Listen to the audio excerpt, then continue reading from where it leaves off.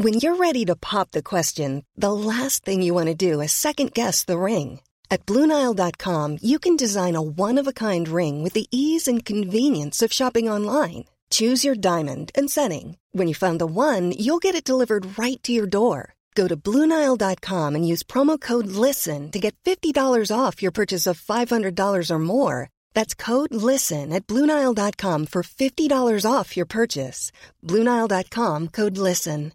Quality sleep is essential. That's why the Sleep Number Smart Bed is designed for your ever-evolving sleep needs. Need a bed that's firmer or softer on either side? Helps you sleep at a comfortable temperature? Sleep Number Smart Beds let you individualize your comfort, so you sleep better together. J.D. Power ranks Sleep Number number one in customer satisfaction with mattresses purchased in-store. And now, save 40% on the Sleep Number Limited Edition Smart Bed for a limited time. For J.D. Power 2023 award information, visit jdpower.com/awards. Only at Sleep Number stores or sleepnumber.com.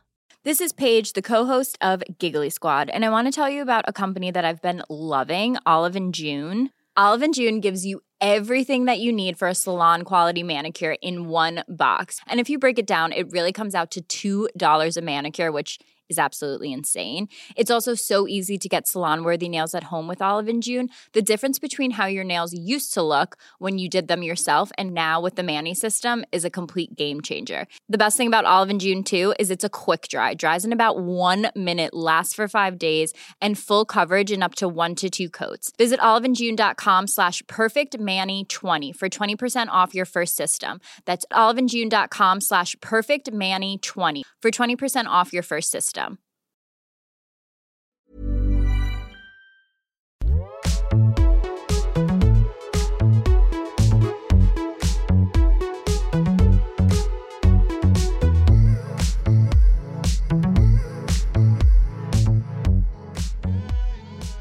Welcome to After Work Drinks, your weekly dose of news, pop culture, and Pinot Noir, brought to you by magazine editors and best friends Isabel Truman and Grace O'Neill. Hello, everyone. Hello. Welcome. Izzy, you're free. You've been liberated by the New Zealand government. How does it feel? Yeah, so New Zealand's in level 2 now, and that basically means everything's gone back to normal, everything's open again. Oh, I think bars are the only thing that haven't yet opened, but I think they're opening tonight. So you can literally just go out like normal, but you're supposed to be social distancing still. So when you go into stores, they monitor how many people go in and out. But essentially you can travel again, you can go to restaurants, you can go to cafes, you can see your mates, you can have a party if there's 10 people or less, which I have done now. And it's so hard for me to imagine. Like, it's not even that many people, 10 people, but I'm like, wow, I feel like you've been to Glastonbury. I know. Yeah, it's funny. But I felt exhausted on Thursday, which was the first day we were allowed to see people, and what did I even do? I saw a couple of mates, and I just felt so tired afterwards. I just felt zapped of energy, and also I've already started doing that thing where I just overcommit, because obviously I'm in New Zealand, so I can see friends and family for the first time in so long. I haven't seen them in 6 weeks since I've been here. But already I feel like I'm overcommitting to things and kind of stretching myself thin again. And I'm just like, isn't that the one thing that you would just learn after being in a pandemic and being locked inside for so long? You'd think you would learn what your priorities are and that you don't need to be saying yes to everything and you don't need to be always out all the time. But I feel as though I'm kind of slipping back into my old ways. It's so difficult when you go home as well, because I just feel like the pressure's heightened to see everyone. And it's not that you don't want to see people, but it's kind of that thing of, if you don't see them in this period, then you might not see them for a year or whatever. And it's easy to offend people if you see some people and not other people. So it is kind of a no way out situation. I know. I just can't feel be like, exhausted. my mental health requires that I don't see anyone ever again. That I isolate again. That's how I feel. I want to isolate every second week. But people keep saying to me, people keep asking how you are, because New Zealand's going back to normal. I saw a bunch of girls today, and they're like, how's Grace going? And I was just like, I think she really enjoys just being, Grace is you're thriving. fine. Ask how Grace is going when we get down to level 2. Yeah. Also, it's so funny because everyone in New Zealand calls it our bubble. So you've had a bubble the whole time, and I didn't realise that wasn't a universal thing until recently. So my bubble is who I've been interacting with this whole time. and now you can cute. pop your bubble, and so all these isolation couples are popping their bubble instead of cherry and bussing. Right. The post-lockdown bus. Yeah. We got sent this. Well, we might cut this because I don't know if you'll find it funny or not. But we got sent some beauty products, and one of them was a spray that I thought was like a sleep spray for the pillow. And I've been spraying it on my pillow every night, and then just been knocked unconscious for like 12 hours. And I looked at it, and it's a bus spray. It's like a sex spray to create intimacy. Yes, if you look at it, it's like the love spray to I didn't like get, add I didn't things. get that. I mean, obviously, I didn't get it. I don't have anyone to love up. They send it to the person who's in a relationship. Fucking, write them a letter of complaint. I know, and it just made me laugh so much because it's meant to promote like sexual intimacy, and it's just making me dead unconscious for 12 hours every single night because I just thought it was a sleep spray. But yeah. Anyway, things are much the same here, but I've got a new apartment because I didn't have much to do the last few weeks, so I just started a little project, which was move into a nicer house for the same price, and it's been a raging success. But I've signed on, Izzy. This is like quite chaotic. I've signed on for 3 years. Yeah, that's crazy. You can break after 14 months, which is still a really long time. Yep. And I've never seen it before because we can't go inside. Yes, quite chaotic. I mean, this is coming from the girl who, I haven't said this out loud on the podcast before, but who moved into a house, realised they hated it the second they moved in, and then essentially packed up my entire room and moved out and moved back to New Zealand, and then didn't tell them until I was here that I was just not coming back to the house. Like, I paid rent and all that, but I was just like, I'm physically not coming back there ever. Please send me my AirPods immediately. God. And I'd ordered about 15 books on Amazon before I decided I was going home to New Zealand, so they're all there. Oh no. I know. Yeah. Anyway, so I'm excited about that. And Me too. That's kind of it. Oh, so I have some good recommendations this week. First one is I started watching Pose. Oh, yeah. How is it? You messaged me and said, I think you were supposed to be replying to me about something. And then you were like, I'm so sorry, I've been watching Pose. And then you just said, and then I saw the dots, like you were typing again, and then you just go, Insecure is next, I promise. Yeah, I was like, I feel guilty saying anything that's not Insecure. But basically, Paris is Burning is one of my favorite movies of all time. It's a documentary about the drag ball culture of New York in the 70s and 80s, which all started there. And it's obviously having a real moment right now because that show is coming out soon with Jamila Jamil, which is a ballroom competition, like a ballroom reality show. RuPaul's Drag Race is like, a lot of their structure is based around it. And then Pose, which is Ryan Murphy just gets a lot done. He does a lot. Yeah, like why does he have a show every 45 seconds? It's just crazy. I know. Everyone's so obsessed with him. Is everyone super obsessed with him because of Glee? Or is it just because he does heaps of good stuff? But Glee, and did he do American Horror Story? Is that him? He did American Glee and then American Horror Story, and then he did The People versus OJ. Oh, yeah. And then The Politician and like Pose and then The Politician. Yeah, he's just, I mean, he is fantastic, but yeah, I just don't understand how one man can put out so much output. But Pose is a very, because the great thing about Paris is Burning is it's shot in a real kind of handy cam way, and Pose is very slick. But I watched the first couple of episodes and it's just fantastic. I can't believe I haven't watched it before. And that is not what Billy Porter's famous for, but I think that's when he started to take massive off for his role in it. Yeah. I'm really keen to watch it. It's really great. And the other thing is on a bit more of a somber note, which is Lynn Shelton, who's a filmmaker and director, most recently directed Little Fires Everywhere, very sadly passed away earlier this week from complications related to COVID. I think she had a blood disease. And Mark Maron, who hosts WTF, the comedian, did a really beautiful tribute to her on his podcast and just played. That's his partner. Yeah, that's his partner. Sorry, her partner. So the interview that he plays with her is from 2015, and it's the first time they met. So you hear them meeting for the first time, and she's amazing. And I think at the time he was dating. So wait, did he interview her in 2015? He interviewed her in 2015 and then again in 2018 for his podcast, and that's how he met her. And they'd been dating for the last year and a half, but had known each other for years. And you can just hear in the interview, it's just really beautiful. He's just so impressed by her, and she's so funny and quick and on the ball, and she's just an amazing person. And it's very sad that it happened, but it's also just a really beautiful tribute to a very talented woman. So I think that's definitely worth a listen. That's heartbreaking. I want to cry just thinking about that. He's recorded it very soon after she died, which I know that's what I was no one say. is in any position to judge how you grieve. But I almost felt bad listening to it because he's crying the whole way through, and God, I know.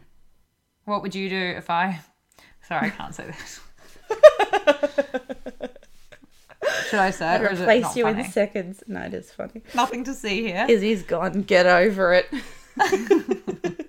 Okay, so I have a recommendation, and I watched a film which is really good, and I'd never heard of it before. It came out last year, and it's called Richard Jewell.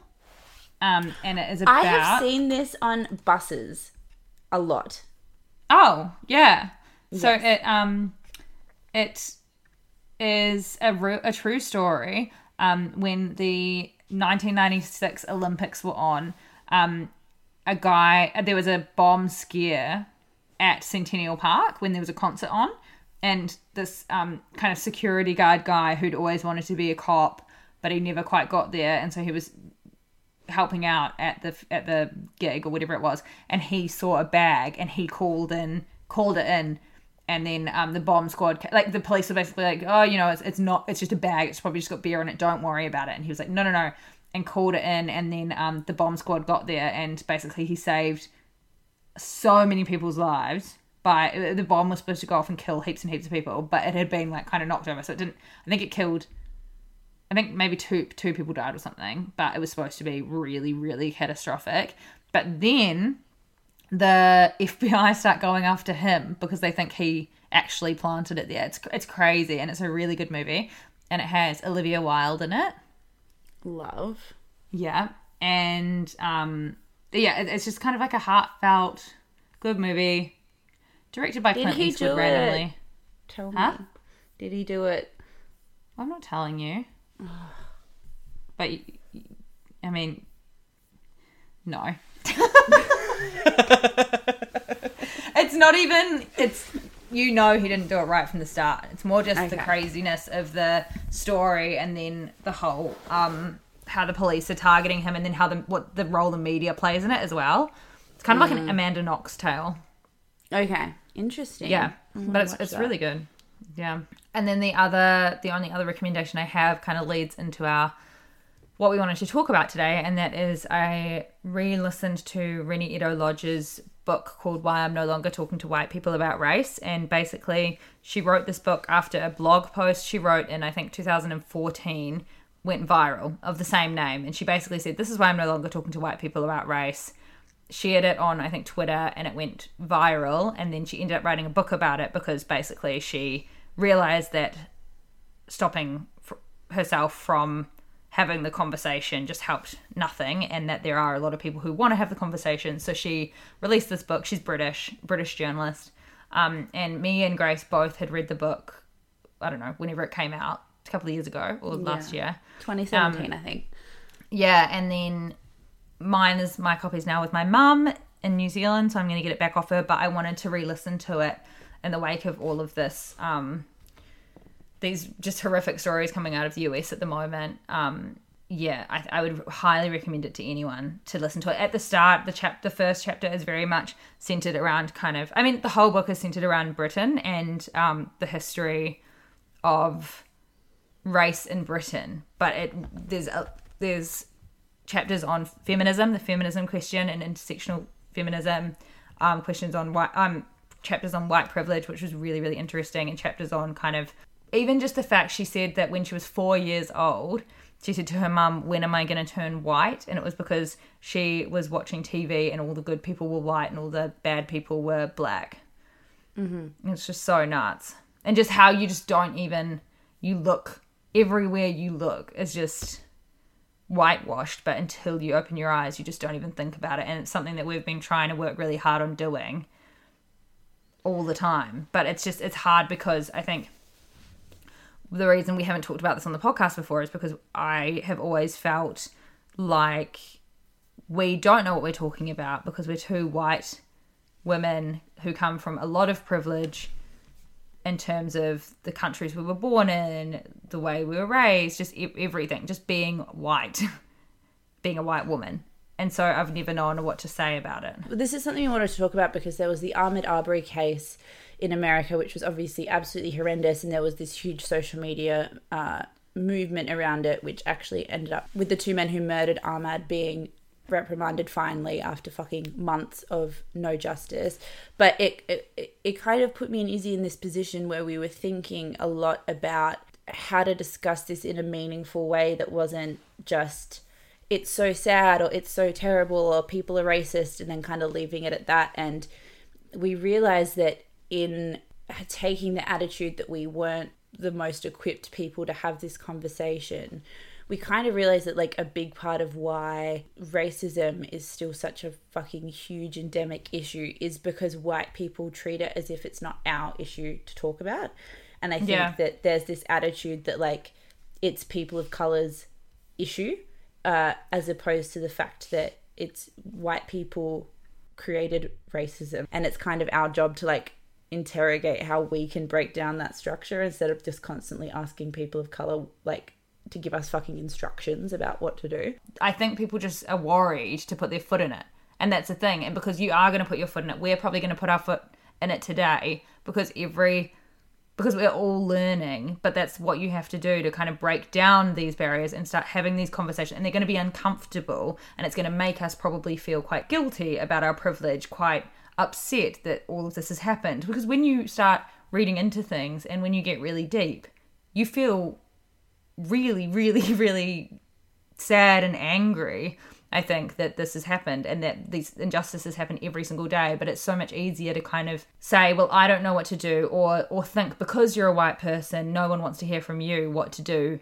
about it. People want to hear from the people who are suffering. Because the thing is, it's literally with feminism. We want men to be our allies, but I also think that hearing a man stand up and say, well, actually, no, hearing a man stand up and say that like women have it shit, this is what's wrong, it would be amazing. Like, you can't clearly compare racism and sexism, obviously, but there are enough parallels to kind of talk about it a bit through this conversation. But, you know, we saw after Me Too men kind of coming out and trying to be allies, and it just, the timing wasn't right, and a lot of them did it very clumsily and clunkily, and it didn't really work out particularly well. And I think that after that, it just seemed that men in positions of power took the attitude of like, I'm just not going to talk about it, instead of being willing to fumble or muddle their way through a difficult or awkward conversation. And I think that that's really been to the detriment of the movement, that men haven't been willing to do that, because I understand that it's easier to just say nothing and not get involved and not try to have the conversation, but you're just adding to the problem by doing that. And I think that we would really appreciate having powerful men have engaging conversations about the way that they can look at and address their own behavior day to day, and encourage other men to do the same, to try and dismantle like a system that benefits them and oppresses women. And I think that that's kind of what we've realized that we need to be doing as well. Yeah, absolutely. And I think you don't want to be a white savior. The thing with social media and the thing with Ahmaud's murder and the video being shared on social media, it's not enough to just post about him. And you can feel as though you're just jumping on and you're just kind of, like essentially being a white savior or whatever. But then in that particular case, you can see how getting more and more eyeballs on that literally resulted in people being arrested. So social media and sharing these things with people really does make a difference, and it's really important you do that. But I just think that there's so much more that you need to be doing behind the scenes. And essentially what Renee Edo-Lodge is saying in her book, you need to do the learning yourself if you care about something. And it's exactly like anything that you care about, you wouldn't just go and ask. We were saying this last week with magazines, and I said this kind of will lead into our topic for next week, is when people come to us and they say, what do I do to get your jobs? Or what do I do to get in your position? And yes, you can ask that question, but only ask that question after you've done the work and after you've figured it out for yourself and after you've tried really hard. And that's basically what Reni Eddo-Lodge and a lot of other women who I follow are saying. They're just like, if you really care about this cause and you really want to make a difference, then figure it out for yourself what can help us. Like, we're sick of having to fucking essentially mansplain to you guys what to do because you want to just feel good and you want to talk to a black person and have a black person say, make you feel better about it, essentially. Yeah, so Reni Eddo-Lodge has a podcast as well that she ran in conjunction with the book's release, and there was a great episode that is called The Big Question, I think. And it's basically about like the emotional labor that we put on people of color to like explain to us how to not be racist, basically. And there's another episode that was amazing that what did she call it? Like, white women's tears are racist or something. But she was saying how she was doing a book reading and she was reading a troubling part of the book about something to do with race-related issue in the United Kingdom, and that a white woman just burst into tears in the crowd, and how there's a temptation when we hear about these things like Ahmaud Arbery and police brutality and the fact that people of colour are just hugely overrepresented in death rates for COVID-19, the fact that there have been a huge spike in hate crimes against Chinese people since COVID broke out, just endless things. But I think that the temptation is to cry or say, I'm so sad, or kind of bring it back to how it's making you feel. And the idea being that if you showcase the fact that you think it's terrible and it's made you really upset, that's like, it's like virtue signaling the fact that you are not a racist, basically. Yeah. And that even though you probably have really great intentions because you are shocked by something and upset by something, you're kind of just taking this conversation back to yourself, which is almost the whole problem to begin with. So it's kind of just about like shifting the narrative away from this is making me upset to what can I do? And then the question of what can I do, I think is asked to people of color all the time. And again, it's well intentioned, but there is no blanket answer, unfortunately, of like how to solve racism. And Reni Eddo-Lodge was saying that whenever she's asked that question, she's kind of like, I don't know your life. I don't know the things that you can do in your life to challenge racism because I don't know much about you. Like, only you can know the things that you can do day to day that can challenge that system. I think that another massive thing is no one thinks that the conversation is about them. So we could very easily be like, well, I'm not racist because I don't have any bad feelings towards people of color. I want them to be equal to me in every way, but that's not the point. It's because it's like every white person essentially feels like the conversation isn't about them. That we feel exempt from it somehow, but we're not exempt from it because the privilege is just seeped into us from so many years that it's going to take so long to unlearn all of these ways that we are just biased without even realizing it. It's literally, once you open your eyes, I feel, and this happens to me I think that a huge thing for me anyway is revisiting these books and revisiting these articles constantly, because then you can just slip back into not your old way of thinking, but slip back into being complacent and not challenging things. And so I will see now when you think about it, I'll literally look on the TV and be like, holy shit, everyone's white. I'll see a new movie poster, holy shit, everyone's white. I'll look on a bookshelf, every author is white, everywhere I look is white. And that's how you should think, because that's exactly how we think as women when we see a room full of men. Mm-hmm. Because we're women and we're a minority in that sense, we are so, our eyes are so wide open to the fact that when there's men around, or the fact that we get paid less than men, or the fact that, the sexism exists and is so rampant, but because we're white, we just don't, it's not actively at the forefront of our minds, which it needs to be. I think that's a huge thing for me. And also, a lot of people of colour say essentially that there's two categories. So you're either racist or you're anti-racist, and essentially anti-racist is people who are actively being allies, actively challenging people, actively donating, actively attending marches, actively supporting the work of Black people, doing things behind the scenes. And if you're not doing that in your day-to-day life, then you fall into like the racist category, essentially. I think the big problem is that the way we've been conditioned to understand race is that the world is split into racists almost as a noun, where it's like the people in Charlottesville, or white supremacists, or people who hold very extreme, very hateful, very obviously bigoted ideals. So when you think of what a racist is, it's so far removed from what the average everyday liberal, left-leaning, middle-class educated white person sees themselves as, that they feel like they can wipe their hands off the racism question because they're like, well, I'm not that, therefore I'm not a racist, therefore I can't hold racist beliefs. And I think that this is where we fall into such a difficult and complicated trap, because we see racism as such a narrow definition of like active racial hatred. We get very, very, very defensive when things that we do or say are framed as being racist, because we automatically jump to a racist is a immoral, terrible human whose ideologies are so separate from mine. And then that's where this kind of white fragility question comes in. So this book, White Fragility by Robin DiAngelo, is something I've been reading in preparation for this episode, and she just says, like, if you take a really, really narrow definition of racism, okay, yeah, you're probably not racist because you're taking the most narrow definition of it. If you're willing to kind of take yourself out of the equation and make it less about you for a moment and look at the ways that you kind of unwittingly feed into racist structures day to day and are willing to kind of take your own emotions out of it, then you'll actually be much more of a powerful ally, because you're willing to actually look at things that you're doing each day that are having an impact on people of color that perhaps you just don't want to address or deal with because you don't want to be untangling in your brain the idea that perhaps you could be doing bad things without even realizing them.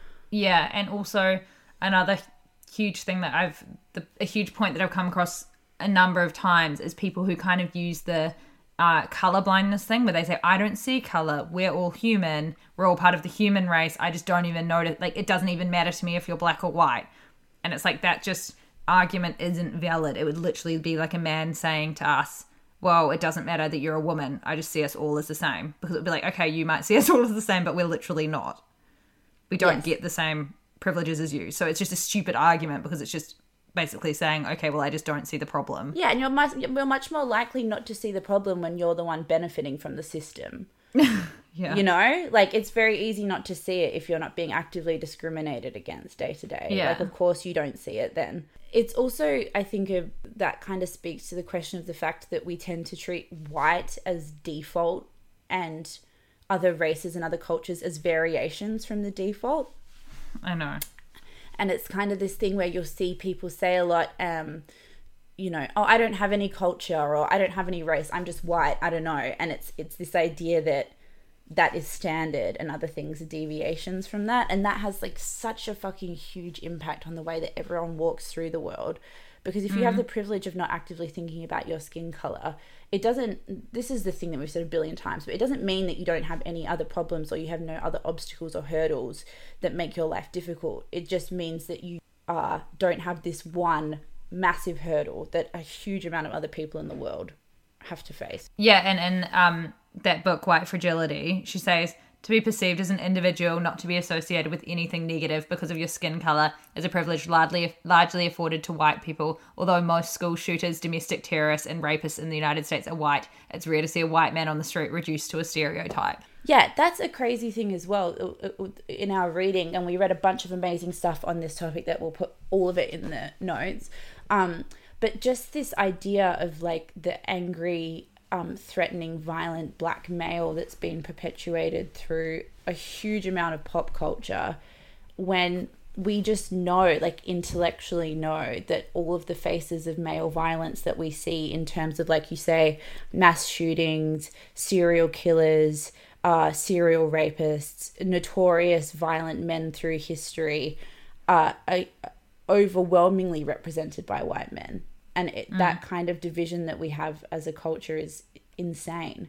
basically what a lot of the people whose work we were reading, and yeah, as Grace said, we'll put it all in the show notes, but basically they're saying that you need to take ownership of your own education when it comes to race. So there's no kind of simplified answer about it, but it's basically thinking actively daily about your privilege and then what you consume and who created that and who's getting paid for it and what voices are you consuming and supporting, who are you following on Instagram, and whose articles are you reading, and whose movies are you seeing, and what causes are you supporting, and who's getting paid for the products you purchase. And I think that's something that all of us can learn a lot from, and all of us can really make changes to help people. And this is the only way, like if we don't have these conversations, which might be clunky and might be uncomfortable, and maybe we are saying things that might be not perfect, then at least hopefully some of our listeners will go out and want to do that. And I think so. Just this is just one point I wanted to make quickly, which I think is like really, really interesting. And it's about kind of questioning the way that we frame and phrase like history and our narratives about the way that society has progressed. And an example I'll use is in the book White Fragility. She talks about Jackie Robinson, who was the first African-American Major League Baseball player in the United States. And she says that the way that that is framed in popular culture is this person was so incredible and so talented that he pushed through a system of oppression and was finally allowed to play. And she said the problem with that is it kind of insinuates that never before did a talented enough African-American baseball player exist that was worthy of playing with white players. She was like, it should be phrased that Jackie Robinson was the first baseball player that white people allowed to play in the Major League Baseball tournament. And it's how we talk about women when we talk about voting. It's like women gained the vote or earned the vote in the 1920s, and women of color got the vote in 1964, instead of saying men allowed women to vote in 1920s. Men allowed white women to vote in the 1920s, and then white people allowed women of color to vote in the 1960s. Like the way we phrase it is so important. Yeah, that's so true. We kind of take out the responsibility of the oppressing party when we retell these stories. I had no idea women of colour weren't allowed to vote until the 1960s. That's crazy. Yeah, we say women got the vote in the 20s, and it's white women got the vote in the 20s. But this is all these things. History is just the way we tell these stories over time are so important in shaping our understanding of things. And if you grow up in a very homogenous, very white, middle-class suburb in Australia, and then you attend a very white, very homogenized school, the only introduction you have to people of color is through popular culture, you know? So you're understanding a whole group of people from really problematic, reduced stereotypes from a very, very young age. And it's just informing the way that you approach the people that you meet from then on. And this is why, like, we talk till we're blue in the face about representation in like the film industry and in the fashion industry. This is why it's so important. So that actually reminds me, I'm reading Clementine Ford's book Fight Like a Girl, and in one part she references inequality, and she talks about Lupita Nyong'o's speech at the 2015 Black Women in Hollywood Awards. So I went to YouTube and looked it up, and it is essentially exactly what you're saying with representation, about how she, when she was little, there was no one that looked like her. She never basically thought she would ever be able to be an actress or be on screens. So we're going to play a little bit of it here. I received a letter from a girl, and I'd like to share just a small part of it with you. Dear Lupita, it reads, I think you're really lucky to be this black, but yet this successful in Hollywood overnight. I was just about to buy Dentsure's Whitenicious cream to lighten my skin when you appeared on the world map and saved me. My heart bled a little when I read those words. I could never have guessed that my first job out of school would be so powerful in and of itself. I remember a time when I too felt unbeautiful. I put on the TV and only saw pale skin. I got teased and taunted about my night-shaded skin. And my one prayer to God, the miracle worker, was that I would wake up lighter-skinned. The morning would come and I would be so excited about seeing my new skin that I would refuse to look down at myself until I was in front of a mirror because I wanted to see my fair face first. And every day I experienced the same disappointment of being just as dark as I had been the day before. I tried to negotiate with God. I told him I would stop stealing sugar cubes at night if he gave me what I wanted. I would listen to my mother's every word, sitting right there, and never lose my school sweater again if he just made me a little lighter. But I guess God was unimpressed with my bargaining chips because he never listened. And when I was a teenager, my self-hate grew worse. As you can imagine, happens with adolescence. My mother reminded me often that she thought I was beautiful. But that was no consolation. She's my mother. Of course she's supposed to think I'm beautiful. And then Alec Weck came on the international scene. A celebrated model. She was dark as night. She was on all the runways and in every magazine, and everyone was talking about how beautiful she was. Even Oprah called her beautiful. And that made it a fact. I couldn't believe that people were embracing a woman who looked so much like me as beautiful. My complexion had always been an obstacle to overcome, and all of a sudden, Oprah was telling me it wasn't. It was perplexing, and I wanted to reject it because I had begun to enjoy the seduction of inadequacy. But a flower couldn't help but bloom inside me.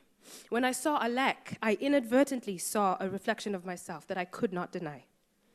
Now, I had a spring in my step because I felt more seen, more appreciated by the faraway gatekeepers of beauty. But around me, the preference for light skin prevailed. To the beholders that I thought mattered, I was still unbeautiful. And my mother again would say to me, "You can't eat beauty. It doesn't feed you." And these words played and bothered me. I didn't really understand them until finally I realized that beauty was not a thing that I could acquire or consume. It was something that I just had to be. It's that time of the year. Your vacation is coming up.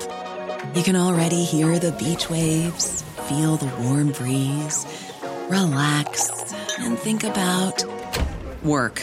You really, really want it all to work out while you're away. Monday.com gives you and the team that peace of mind. When all work is on one platform and everyone's in sync, things just flow. Wherever you are, tap the banner to go to Monday.com.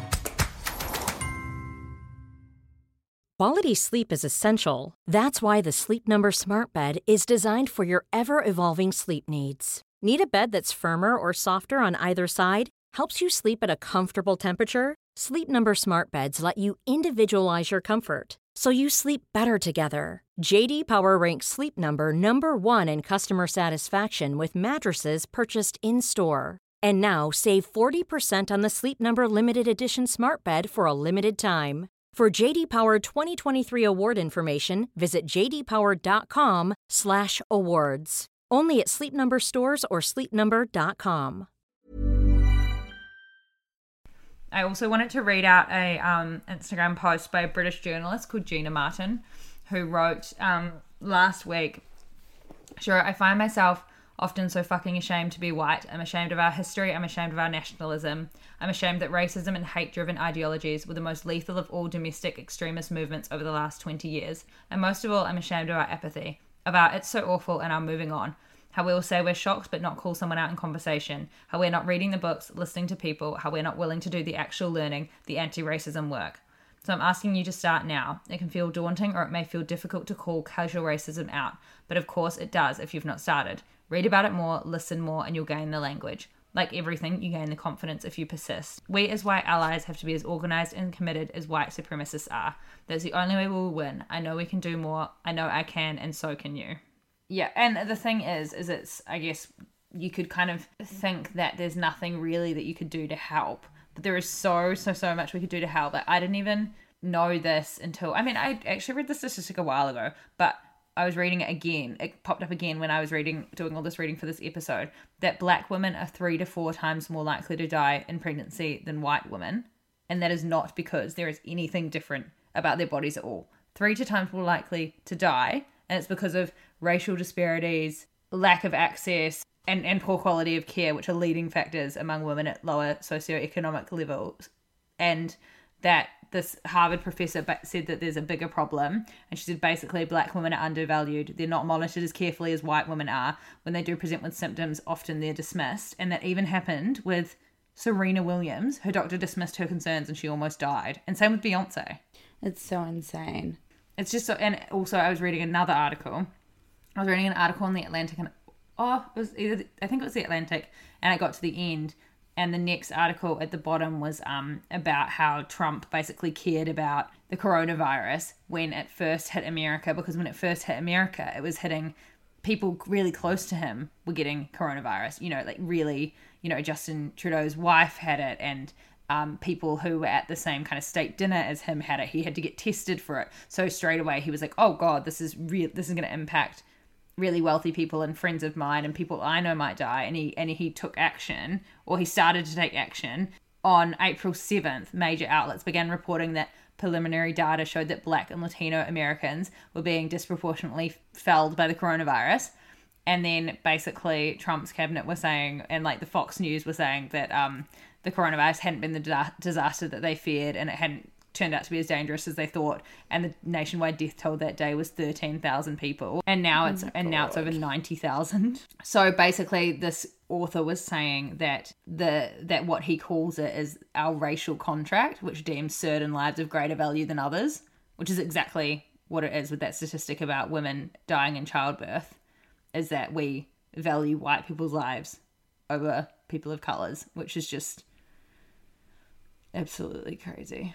Yeah, and that's like the conversation about white supremacy. Like, it's just, I was talking to Zach about it, and I was saying that we live in a white supremacist culture in the sense that we just see statistically that white lives are just valued so much higher than people of color's lives, and yet it's seen as like quite extreme loaded political language to talk that way. And I think this is part of the problem, is like language that we use that makes it really hard to call this system what it is without sounding like you're being dramatic or extreme. Like it's almost, I read a really great analogy that said racism has almost adapted in this virus-like way to keep itself alive, where things that were accepted, discourse and language in the 50s are no longer accepted, but it doesn't mean that those feelings have gone away. They've just shifted into like a more sophisticated, understated form that is much harder to extract,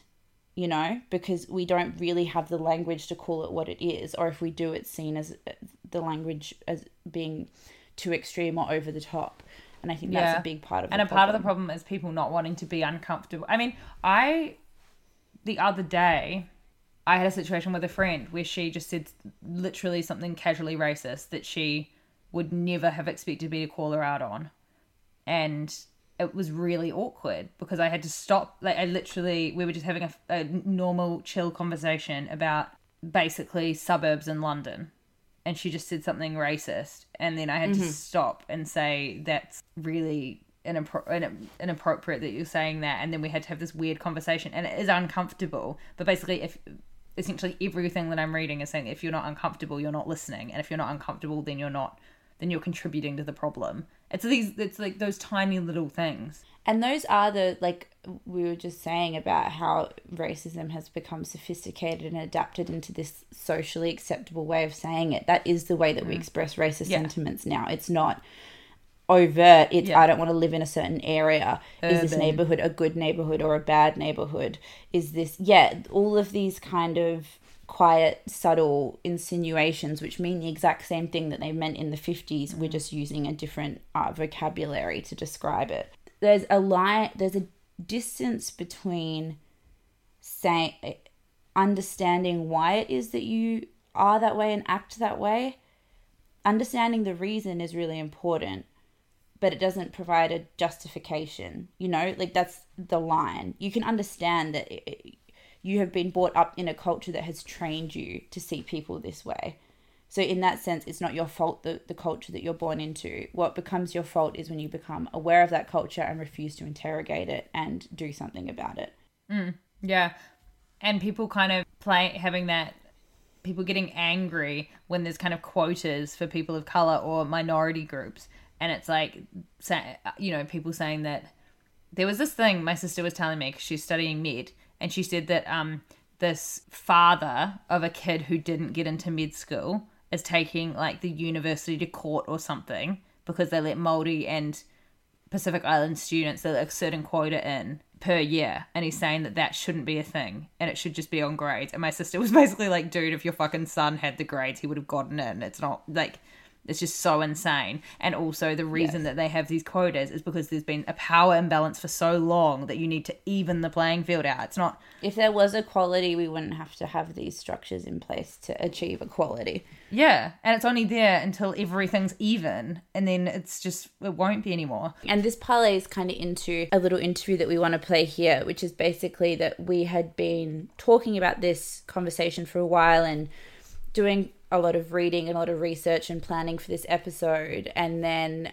I posted to the After Work Drinks Instagram a post celebrating Chrissy Teigen in the wake of the kind of Alison Roman debacle. I didn't know that much about it, but I just thought the way that Chrissy Teigen handled it was so kind of graceful and polished and nuanced and amazing, and really wanted to celebrate that. Do you want to maybe explain a little bit about it? Because I still to this day have no idea what happened, and I think a lot of people don't. I think Alison Roman did an interview with someone, right? And then she basically said Marie Kondo and Chrissy Teigen churn out heaps of content or something. Yeah, so Alison Roman, who's someone I'm not like hugely acquainted with, but was one of those cult Bon Appetit editors, and now has a column with the New York Times and is a hugely popular kind of celebrity Instagram chef, did an interview with The New Consumer talking about how she's basically going to take this huge following she has and turn it into a kind of monetized empire, and basically whose path she's going to follow and what her plans are and whatnot.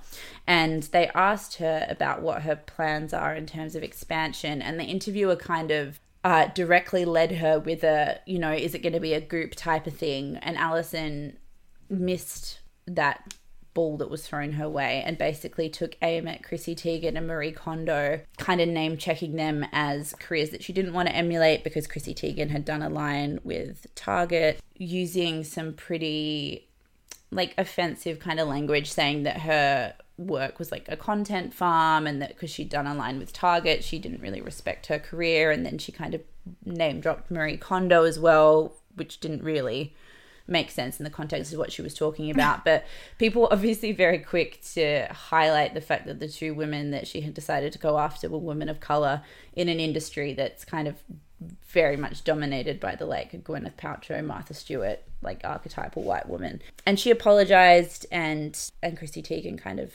responded to her apology.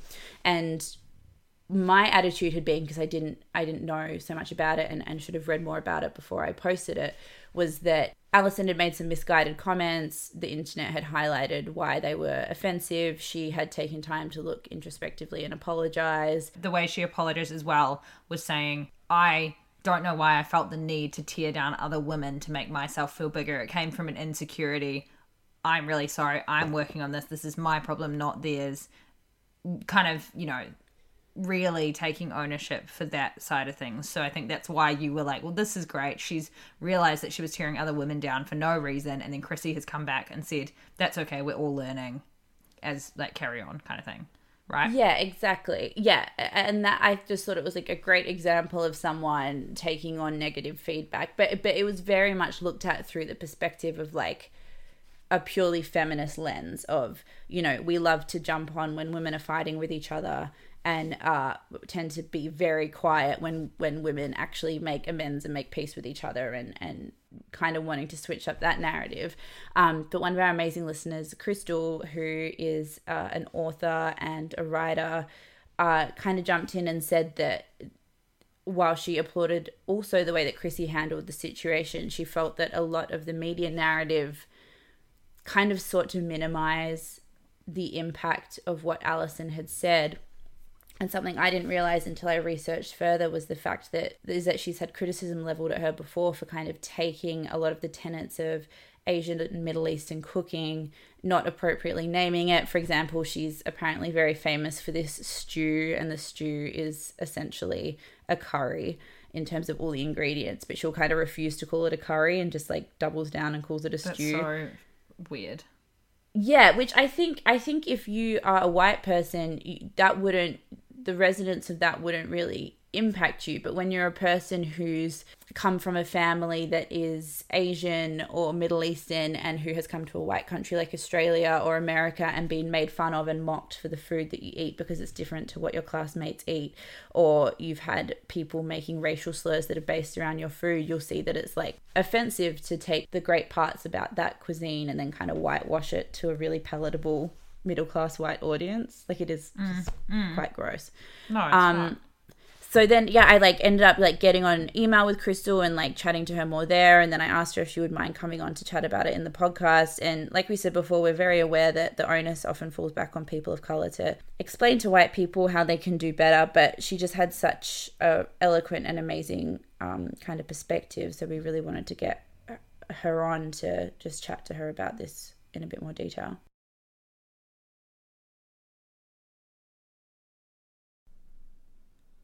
Is that working? Oh, I can hear you now. Can you hear me? Yes. Yay. Right. That was me. How are you? Great. How are you? Good.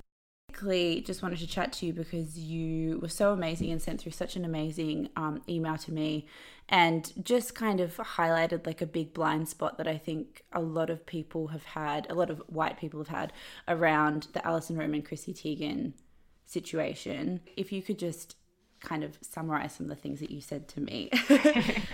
Yeah, look, it's so interesting because even that little exchange, I think, like, I love you guys and what you do and listen to the episodes and think it's great. So it was so interesting to me to like come across the post in the feed, which was, yeah, as you say, it was a celebration of Chrissy Teigen's acceptance of, I suppose, her acceptance of Alison Roman's apology for comments that she'd made in an interview about Chrissy and Marie Kondo, and kind of saying, you guys did raise such a valid point, which is like, we are so often really keen to get into the nitty gritty and the detail of two women having it out with each other and getting into a bit of a stoush in a very public way online, but then like not give them the praise when it is amicably resolved, which I do agree with.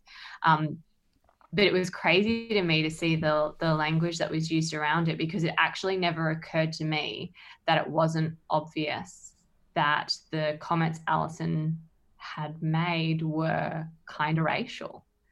So it was really illuminating to sort of see that the experience that I have, which is, wow, this is so clearly, I guess, sort of dragging women of color into something that's not necessarily about them, was not as obvious to everyone. Like, I was almost shocked, I guess, that it wasn't as apparent.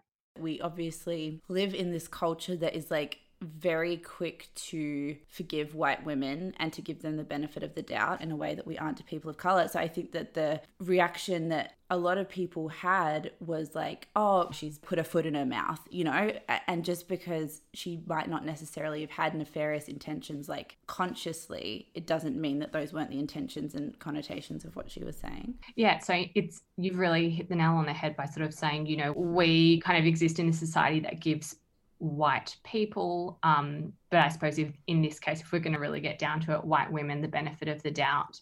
And I think the one of the lines I sent you in the email was, we don't ask them to explain the same sorts of things that white people ask people of color to explain. The interview with Alison Roman gave was fascinating to me because, she was talking about what she sees for her business and her career, which of course she's absolutely entitled to do.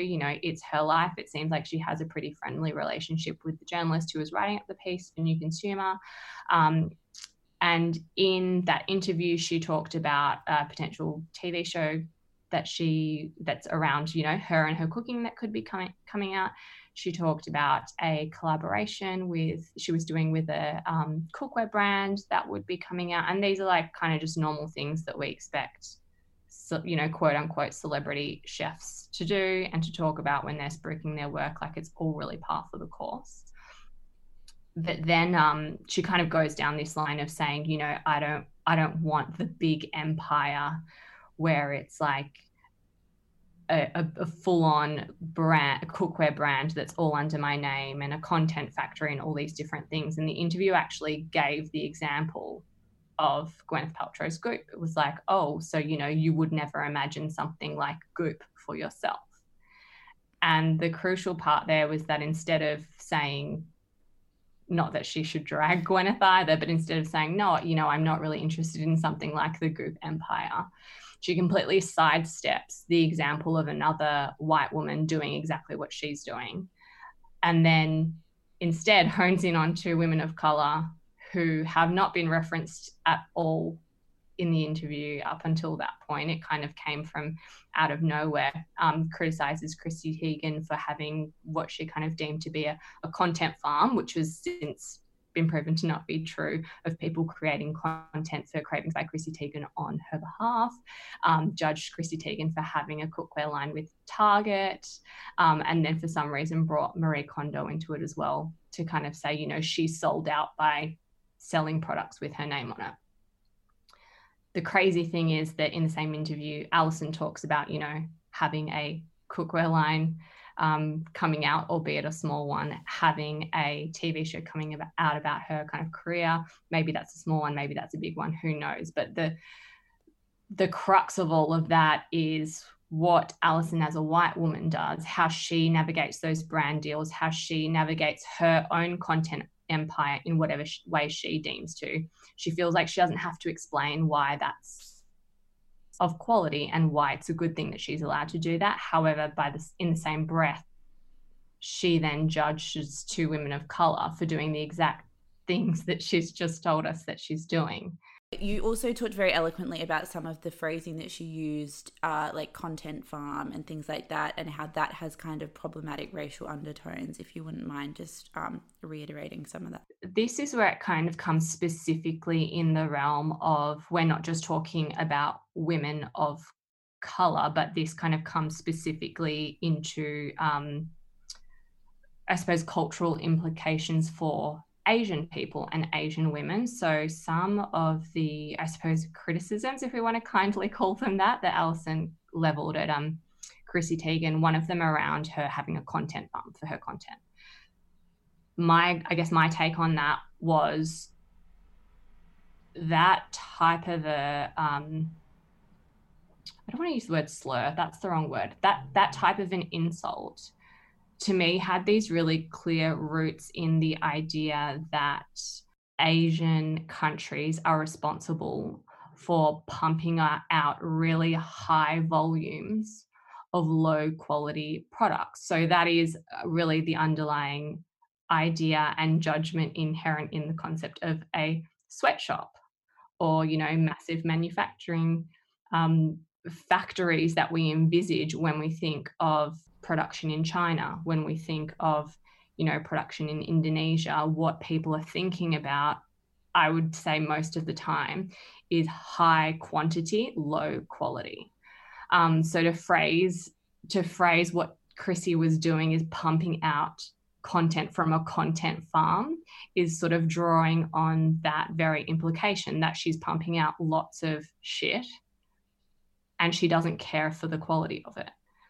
Which not only is, I mean, personally, I don't think that's true of Chrissy Teigen. To me, it really felt like it was drawing on a racial kind of prejudice.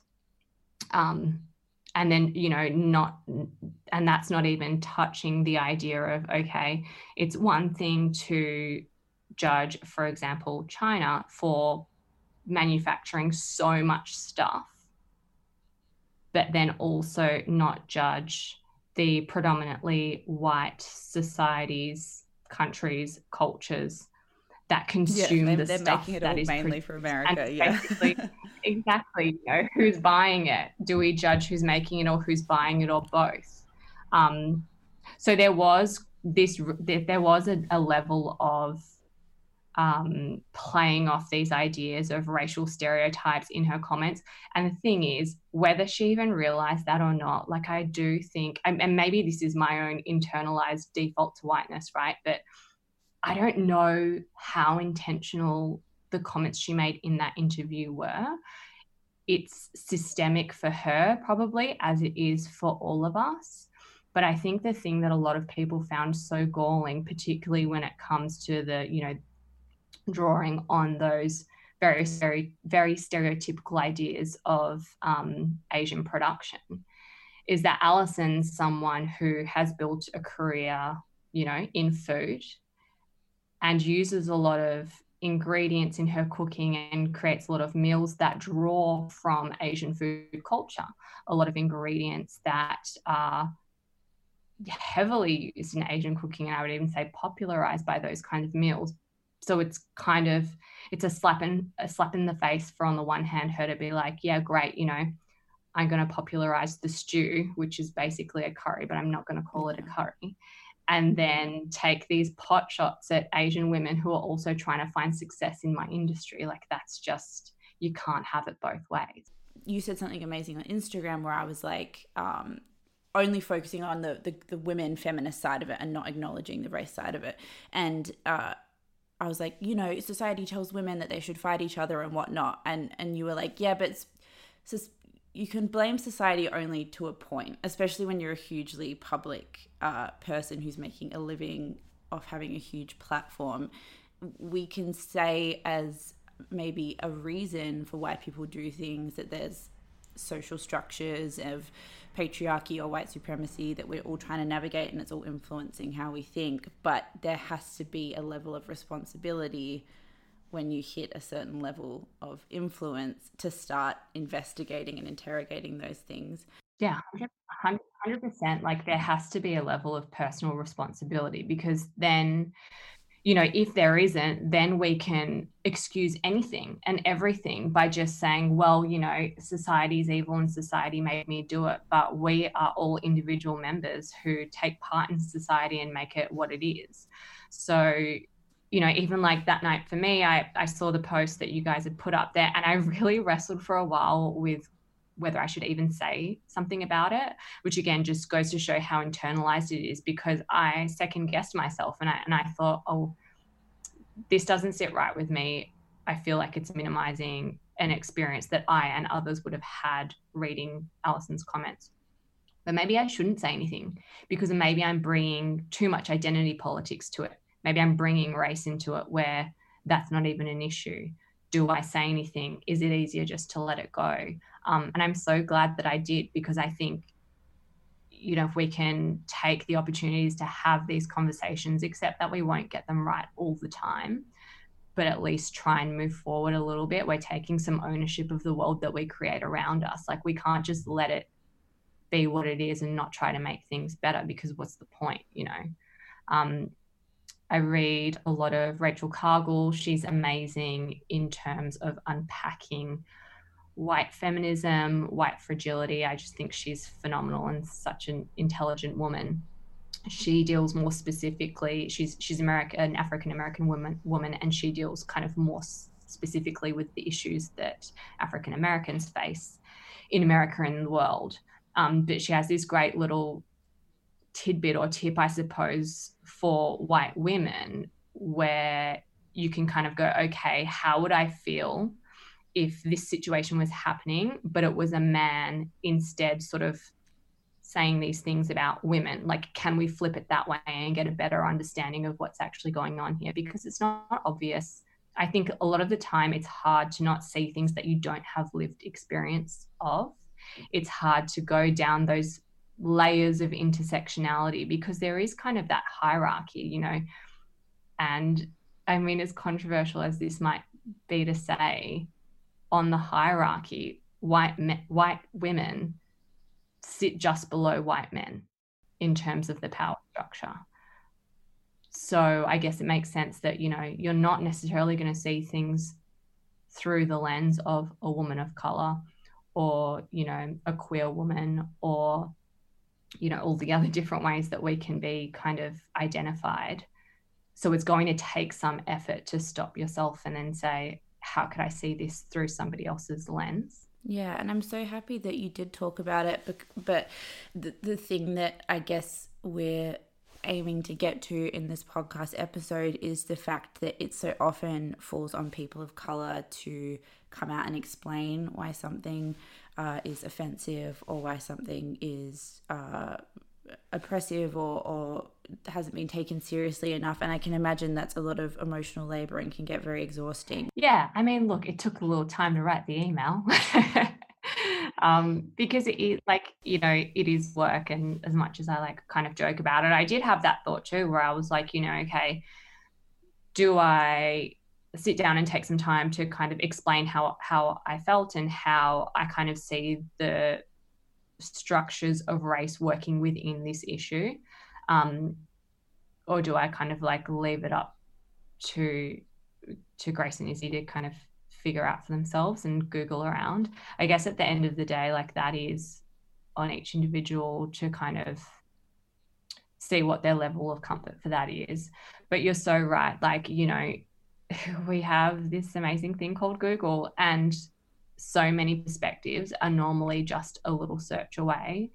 I think a really big part of the issue is having lots of different types of people in lots of different types of spaces, because the more diverse our teams, our working groups are, the more diverse guests we have on podcasts, the more diverse people we have within our communities, these things will just get honestly picked up naturally. Yes, most people, I think, if they like scratch beneath the surface, want a similar thing. It's just, you've just got to get through the weeds and like have a messy conversation sometimes, which is very important. But thank you again so much. I can't tell you how much we appreciate it. Honestly, thank you so much for giving it the space, because I do like wholeheartedly think that conversations like this are just how it happens. It's the most enjoyable way of doing this kind of work. And I think it's honestly the most effective way of doing it as well. So that's like a nice little win-win. You know, we can have fantastic conversations and dismantle the fucking system all in one go. So I think, I mean, obviously people who are probably listening want to know what they can do. And I think what you can do is really, like what you were saying earlier, examine the ways in your life, because everyone's lives are different. People might have more money than others and might be able to actually donate. Other people might have time and might be able to volunteer. You might only have time to really seek out a bunch of diverse humans who are telling different stories to yours and listening to them and reading up on them and you know, reading the books. You might, change your consumer habits so you are really focusing on what you're spending your money on. That's something that we do for sustainability anyway, and I feel like it's something that we should really do, to look at where your money's going at all times.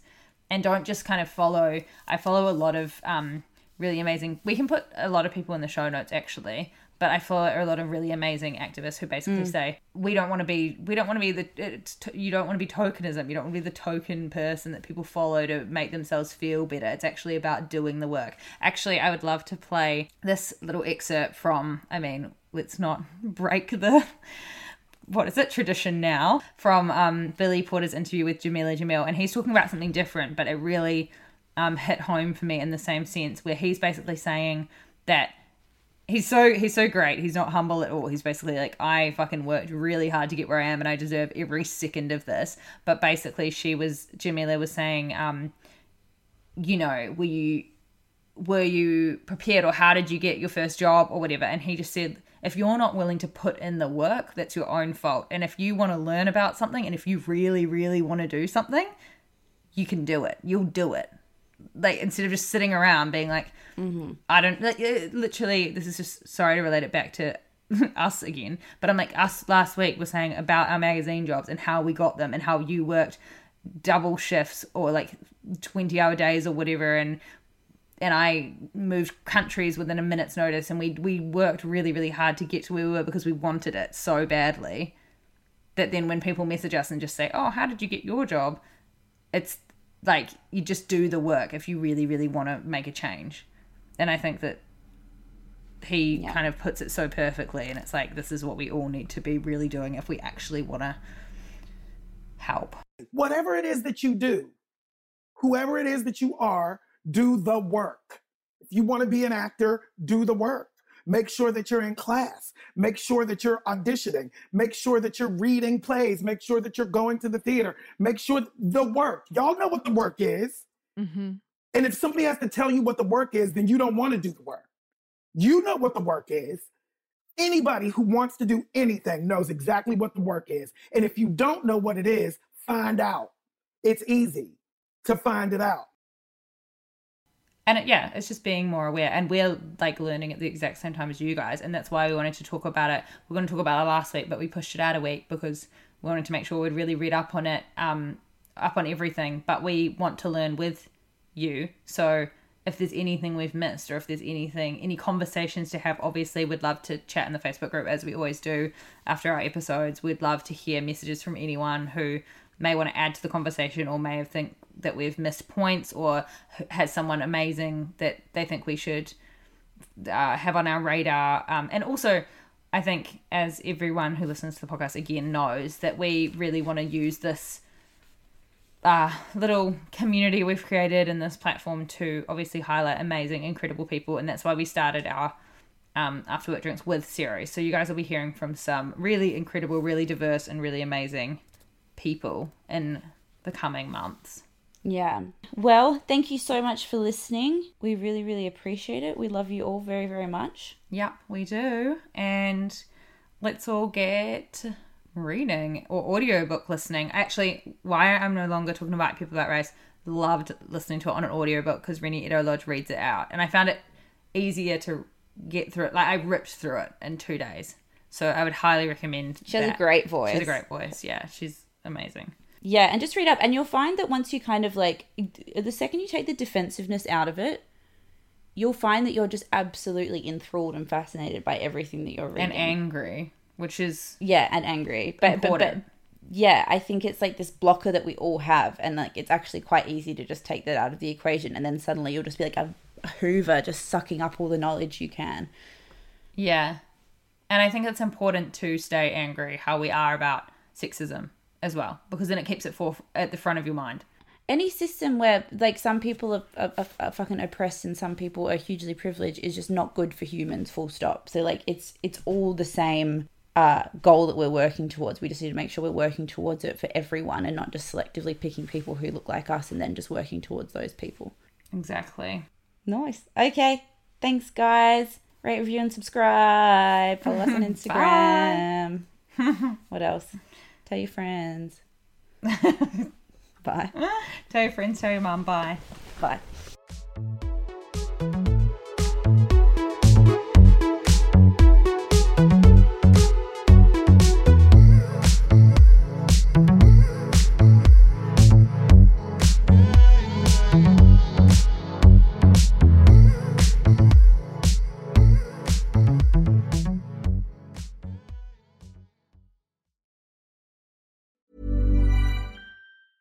A lot can happen in the next 3 years. Like a chatbot may be your new best friend. But what won't change? Needing health insurance. United Healthcare Tri-Term Medical Plans are available for these changing times. Underwritten by Golden Rule Insurance Company, they offer budget-friendly, flexible coverage for people who are in between jobs or missed open enrollment. The plans last nearly 3 years in some states, with access to a nationwide network of doctors and hospitals. So for whatever tomorrow brings, United Healthcare Tri-Term Medical Plans may be for you. Learn more at uh1.com. Planning for your next trip? Elevate your travel style with Quince. Quince has all the jet-setting essentials you'll want for your next getaway, like European linen, premium luggage options, buttery soft Italian leather bags, and so much more. And is all priced at 50 to 80% less than similar brands. Plus, Quince only works with factories that use safe and ethical manufacturing practices. Pack your bags with high-quality essentials you'll be wearing for vacations to come with Quince. Go to quince.com/pack for free shipping and 365-day returns. Imagine the softest sheets you've ever felt. Now imagine them getting even softer over time. That's what you'll feel with Boll & Branch's organic cotton sheets. In a recent customer survey, 96% replied that Boll & Branch sheets get softer with every wash. Start getting your best night's sleep in these sheets that get softer and softer for years to come. Try their sheets with a 30-night guarantee. Plus, get 15% off your first order at bollandbranch.com. Code BUTTERY. Exclusions apply. See site for details.